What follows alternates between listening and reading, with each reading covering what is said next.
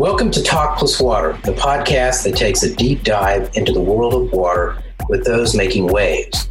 My name is Todd Bottler, and I'm your host for Talk Plus Water. I'm also the editor-in-chief of Texas Plus Water and the Texas Water Journal.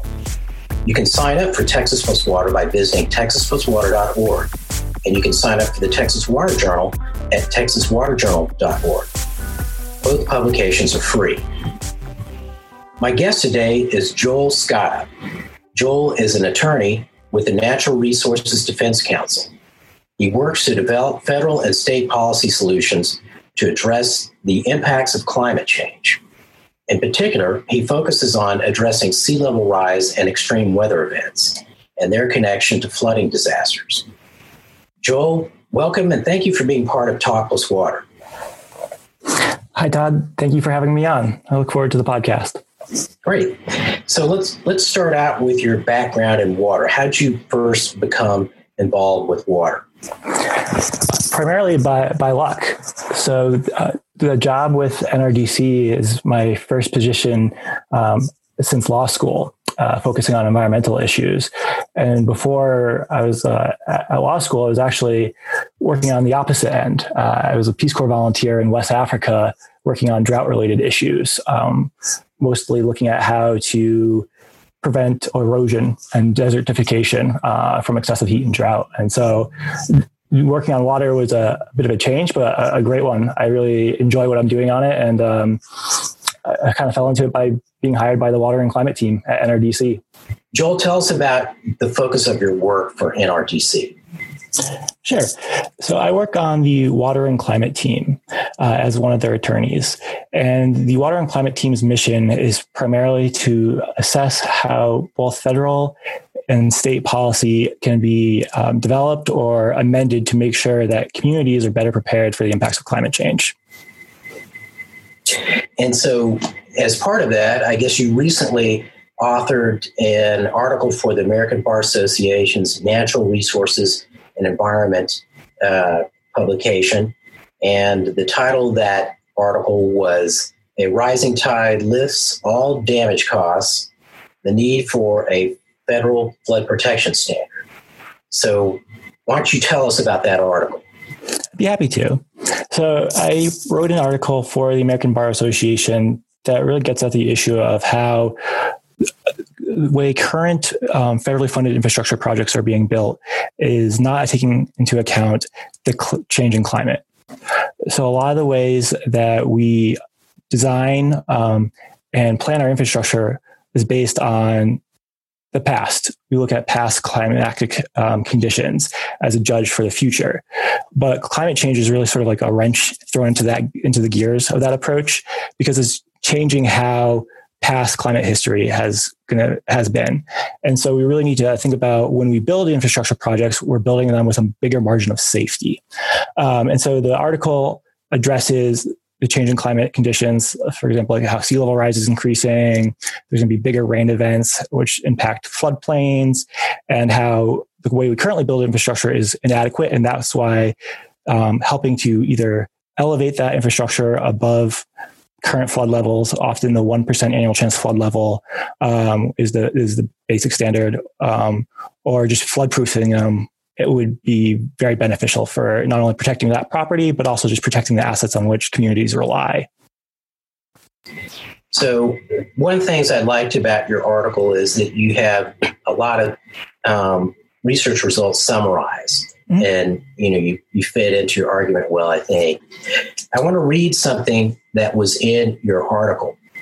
A Federal Emergency Management Agency sponsored study conducted by AECOM, a multinational engineering firm, estimates that riverine environments may experience on average a 45% expansion of the typical 100-year floodplain by 2100.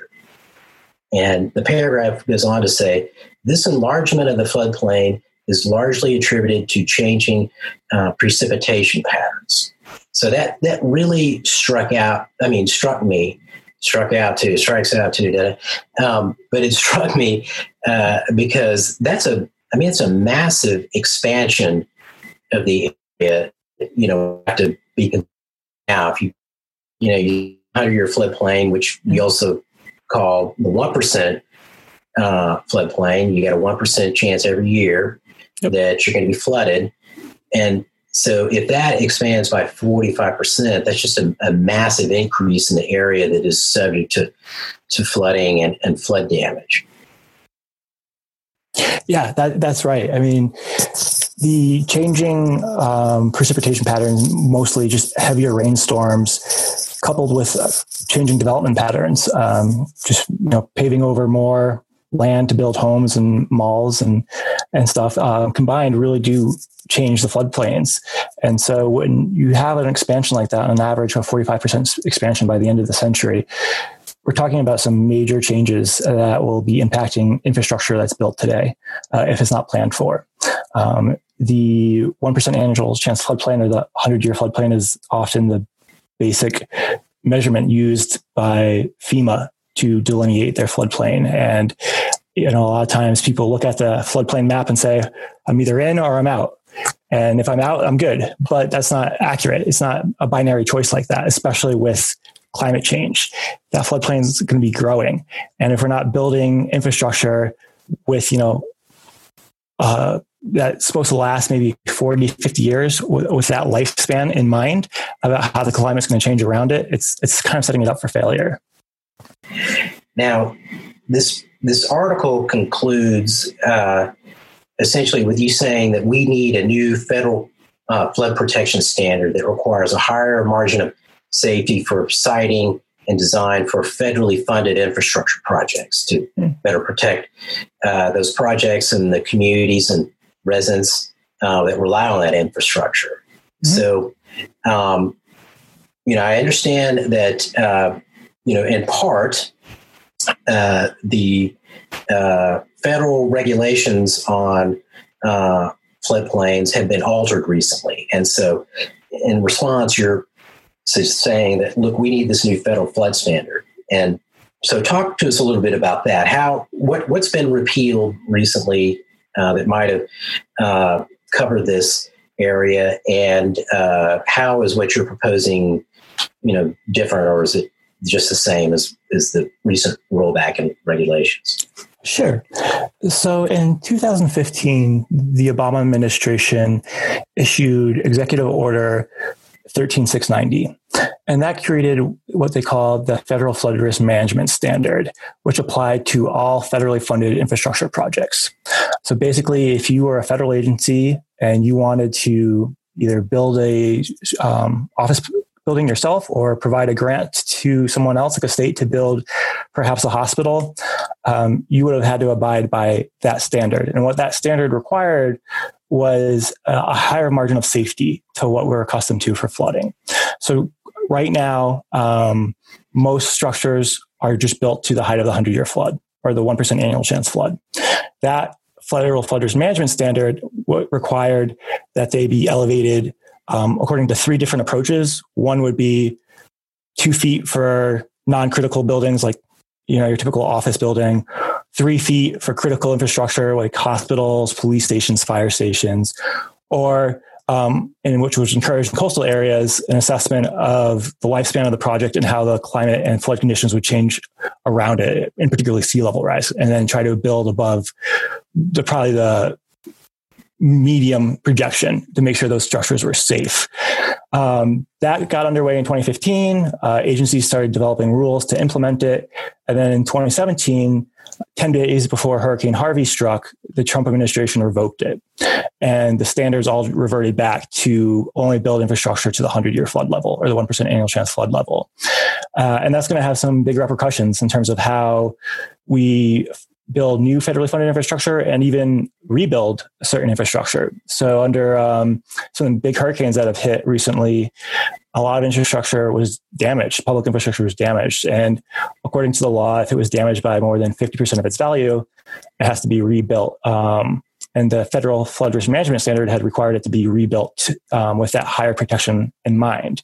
Now that it's been revoked, it's likely going to be rebuilt to this current standard, which kind of just sets it up for failure because we know it's already it's not working.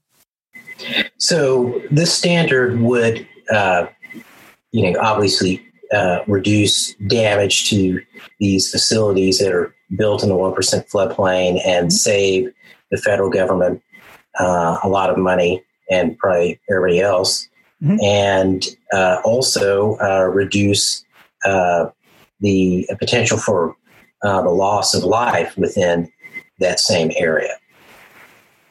That's correct. Yeah. So federal agencies started implementing a new flood protection standard, which I advocate for in the article.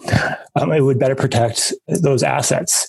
And as you mentioned, that has a lot of co-benefits, primarily, making sure that the federal government is not constantly paying to rebuild something over and over again. And the federal government gets its money from taxpayers. So it's just prudent use of taxpayer dollars.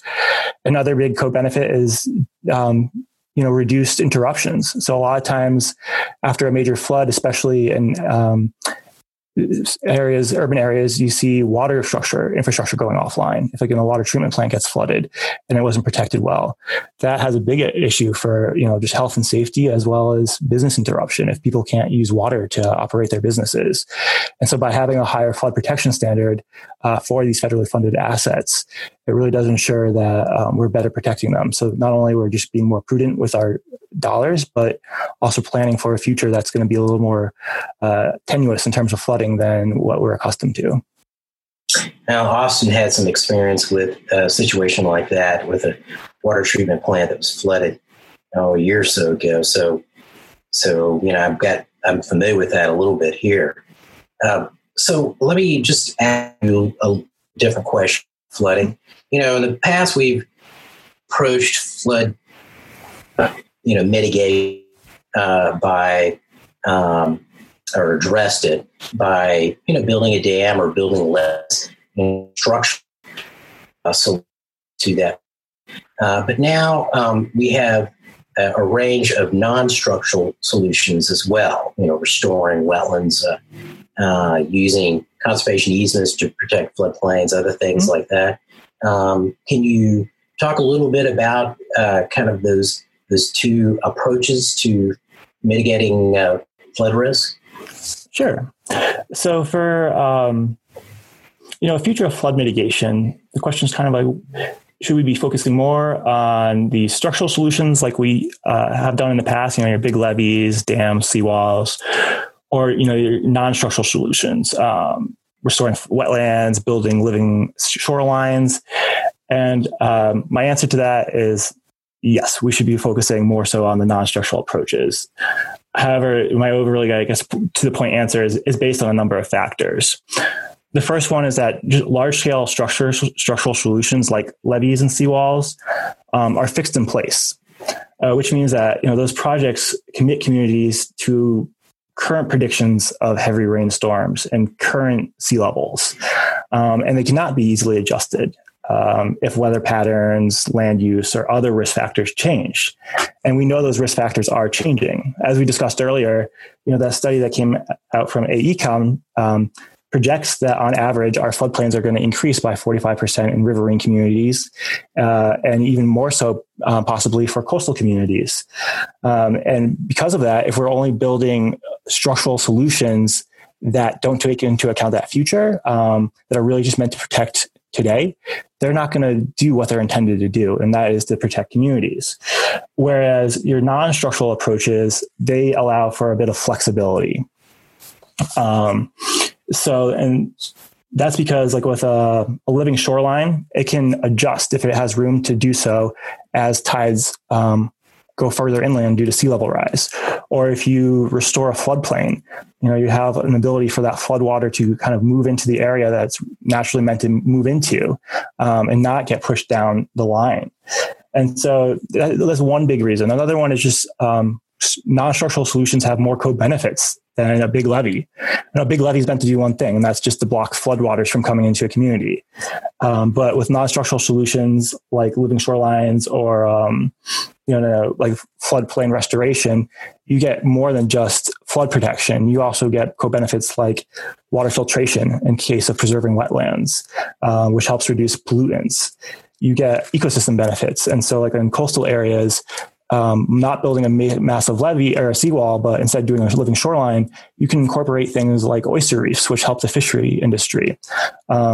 And lastly, it kind of prevents what we often refer to as levee wars. So especially where I'm from in Illinois, up and down the Mississippi River, in states like Missouri, up into Iowa, and then back down, there are a lot of levees.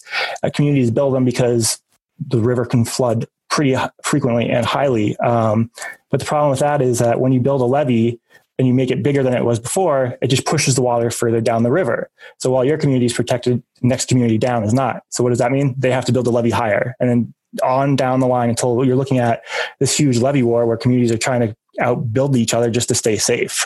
And you don't have that problem with natural solutions. So, and part of all this, I think is our, kind of assessment of risk when we are, making investments in real estate and other kinds of investments. And so, I read something recently I want to ask you about.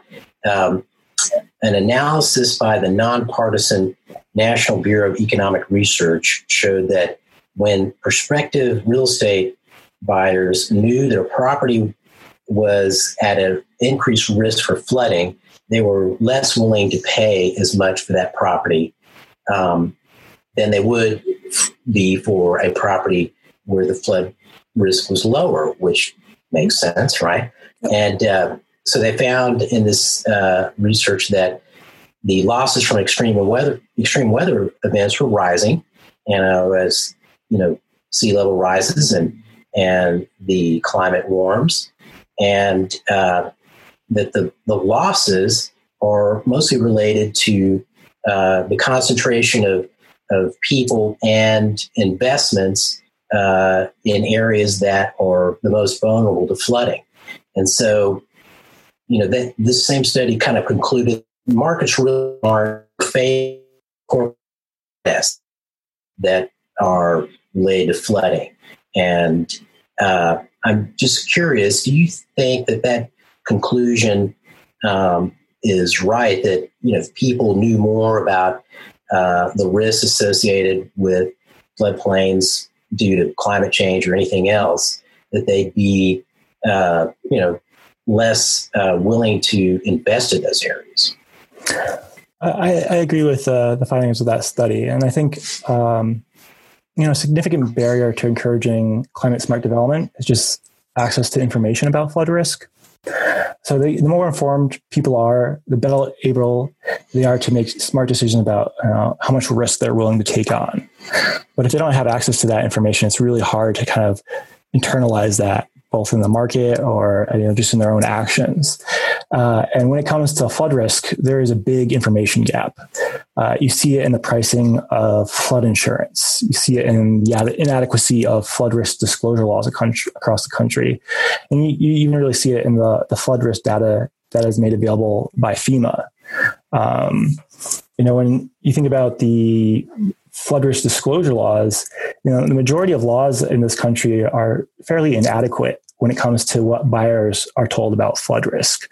NRDC did a study about 2 years ago now that ranked states based on the adequacy of their disclosure law when it comes to flooding.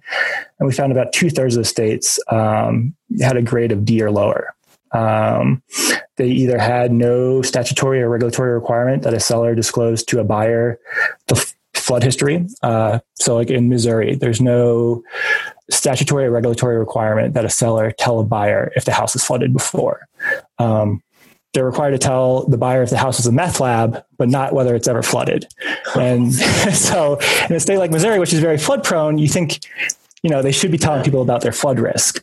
Other states, they only really have to tell the buyer if they're in a floodplain. And most of the time that's not really revealed until the actual closing. And so that has a huge problem with buyers getting into these homes that they think are safe, but they're not. And so having more disclosure when it comes to flooding would be prudent. And Texas actually, I believe in the last year, has passed one of the best laws in the nation when it comes to disclosure on flooding. They require a slew of detail that must be disclosed to buyers about past flood histories, insurance requirements for the property, how much that insurance costs, and other aspects that really are beneficial to helping make an informed decision. Yeah, we've had one big flood after the other here in Texas, and the legislature has definitely responded to that. Mm-hmm. And, the Texas Water Journal has a recent article about that I encourage everybody to go take a look at.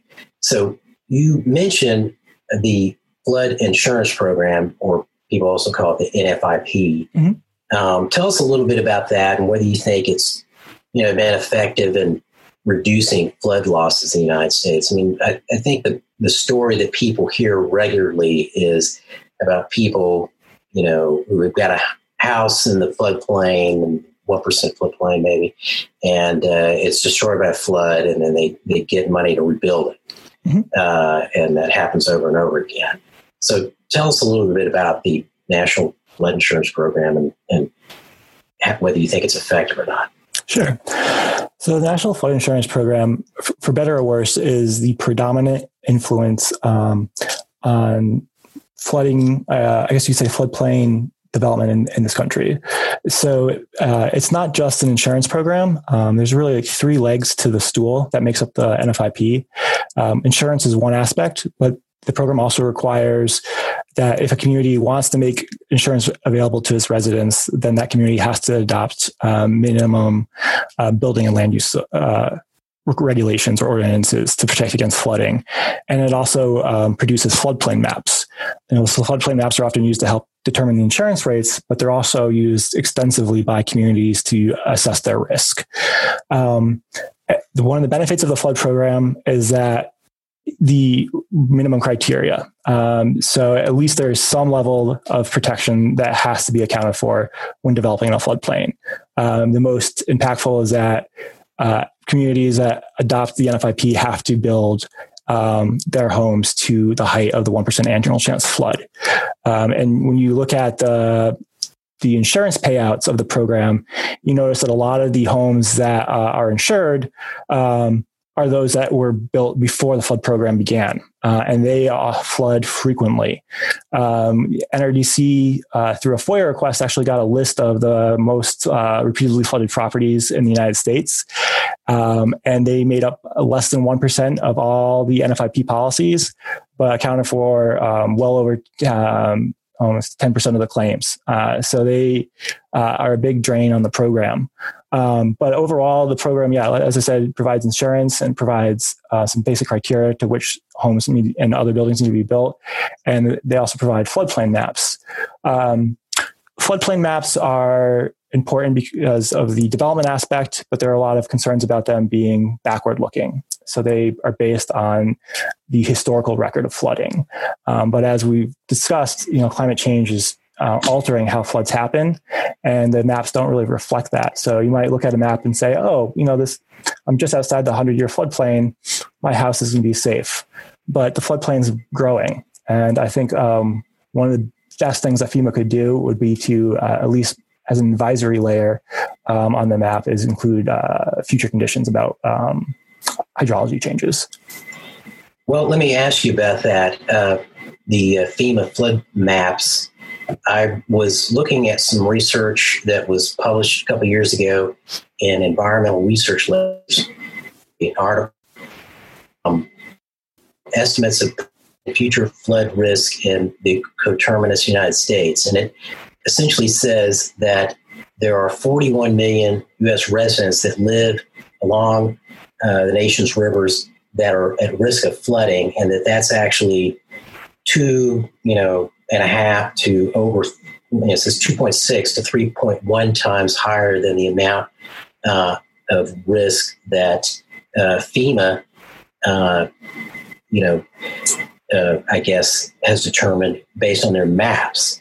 And so, I mean, do you think it's reasonable that the floodplain maps underestimated by that much, 2.5 to over 3 times? Absolutely. So one thing that one of the big shortcomings of the floodplain mapping program is that it only maps about 1/3 of the country.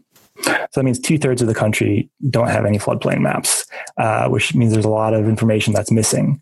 Now, granted, the majority of the people, or the majority of the country's population are in mapped areas, but that means new areas that are developing are not mapped. And so those people are at risk of flooding and don't know about it. And as far as the mapped areas, the study was able to do a much more granular analysis of the floodplains. So they looked at streams and rivers that are considered too small to appear on a floodplain map from FEMA. And so there's a lot of little tributaries and, backyard gullies with water in them that don't get mapped, but do flood and put people at risk. And so that's what the study really highlights, is that the mapping program is missing a lot. I think you're going to start to see some big changes. So with new technology, it's easier to map. FEMA doesn't use LiDAR to do mapping, but that's something that's pretty common practice now. And I think you'll start to see that in the future with just the need to be better at it. And FEMA is looking at ways to improve their mapping. So let me kind of shift a little bit to wetlands, because a lot of areas in the floodplains are wetlands, or wetlands are commonly found in floodplains. And the regulations that protect wetlands, in part through the Clean Water Act, have been altered recently. And the waters of the United States, under the Clean Water Act, or also known as WOTUS, I guess is the acronym, has reduced the area that has been given protection from these wetlands being filled in or other impacts. And so I'm interested in what you think about the protection of wetlands and relationship to flooding, or whether there is a relationship. Yeah, so the Clean Water Act has really driven improvements in our nation's waterways since the early 70s. And for instance, over the past several decades, bacteria and sediment decreased, and dissolved oxygen levels increased, which makes for just healthier water systems. They're more fishable. A big part of that is because raw sewage now is required to get treated before it's dumped in our rivers. Also, the Clean Water Act prevents industry from dumping about 700 billion pounds of toxic pollutants into the nation's waterways every year. And the rate of wetlands loss, which is probably the most important in terms of flooding, has decreased substantially compared to the pre Clean Water Act era. And when people think of wetlands, they're not just these annoying malaria plague swamps that for history were often seen as a nuisance. Wetlands are really crucial to a healthy ecosystem, not only in terms of just reducing pollution, but providing a way for floodwaters to kind of attenuate, so they're not building up and damaging infrastructure. Unfortunately, the Trump administration has finalized a new rule that really guts the Clean Water Act. The dirty water rule, as we tend to call it, kind of declares that numerous water bodies that for a long time have been protected by the law, even before the rule proposed by the Obama administration that the Trump administration rolled back, are no longer to be protected. So that means with this rollback, the Trump administration has made it easier for these waterways to not only be polluted, but also for wetlands that really are crucial to help reducing flooding to be destroyed. And so because wetlands serve as natural flood barriers, you could see an increase in flooding by rolling back some of the core protections that the Clean Water Act itself provided, not even talking about the extension that the Obama administration had proposed to it.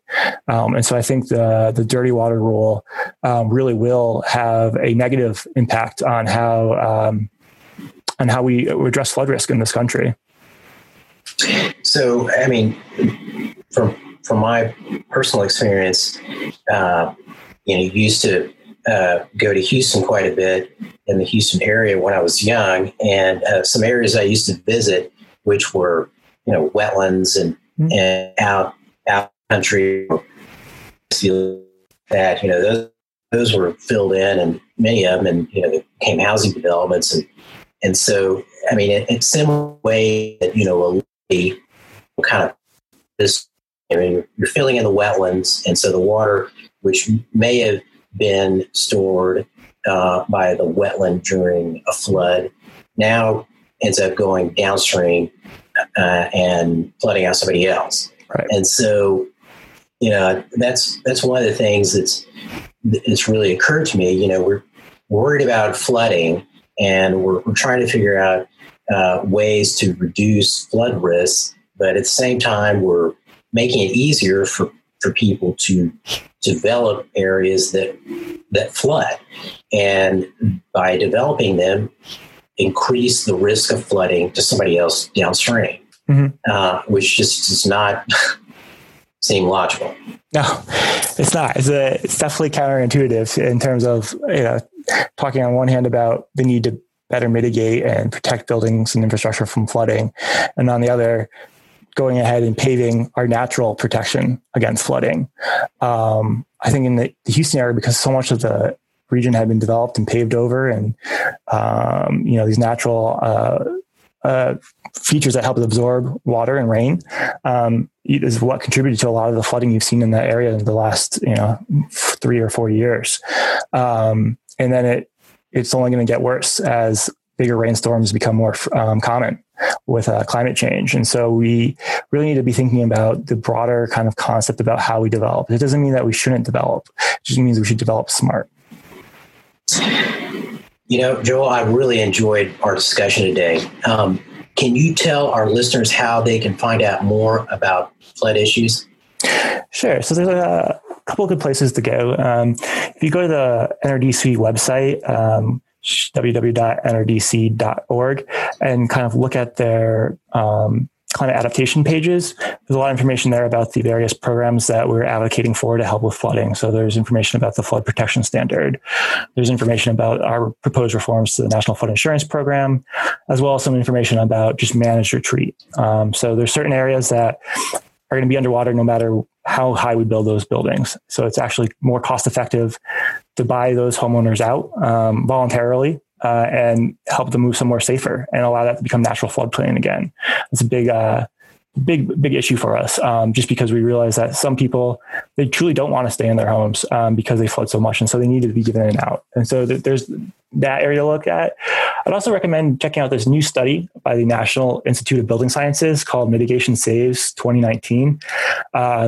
It's about 700 pages long, but there's a lot of executive summaries to it that talks about the different mitigation approaches you can use for flooding. And it talks about not only building to code, the most recent code, which is the 2018 I-codes, but also exceeding code.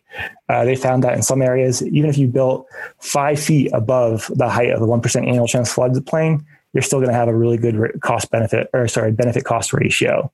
And so it's really useful for, I think, developers and community planners to take a look at that study and learn about how they can mitigate their flood risks. Great. Joel, thank you for joining me today. Well, thank you, Todd. I really had fun. It was a good time. This has been Talk Plus Water. My guest today was Joel Scotta, an attorney with the Natural Resources Defense Council. My name is Todd Bottler, the host of Talk Plus Water. Let's talk water again soon.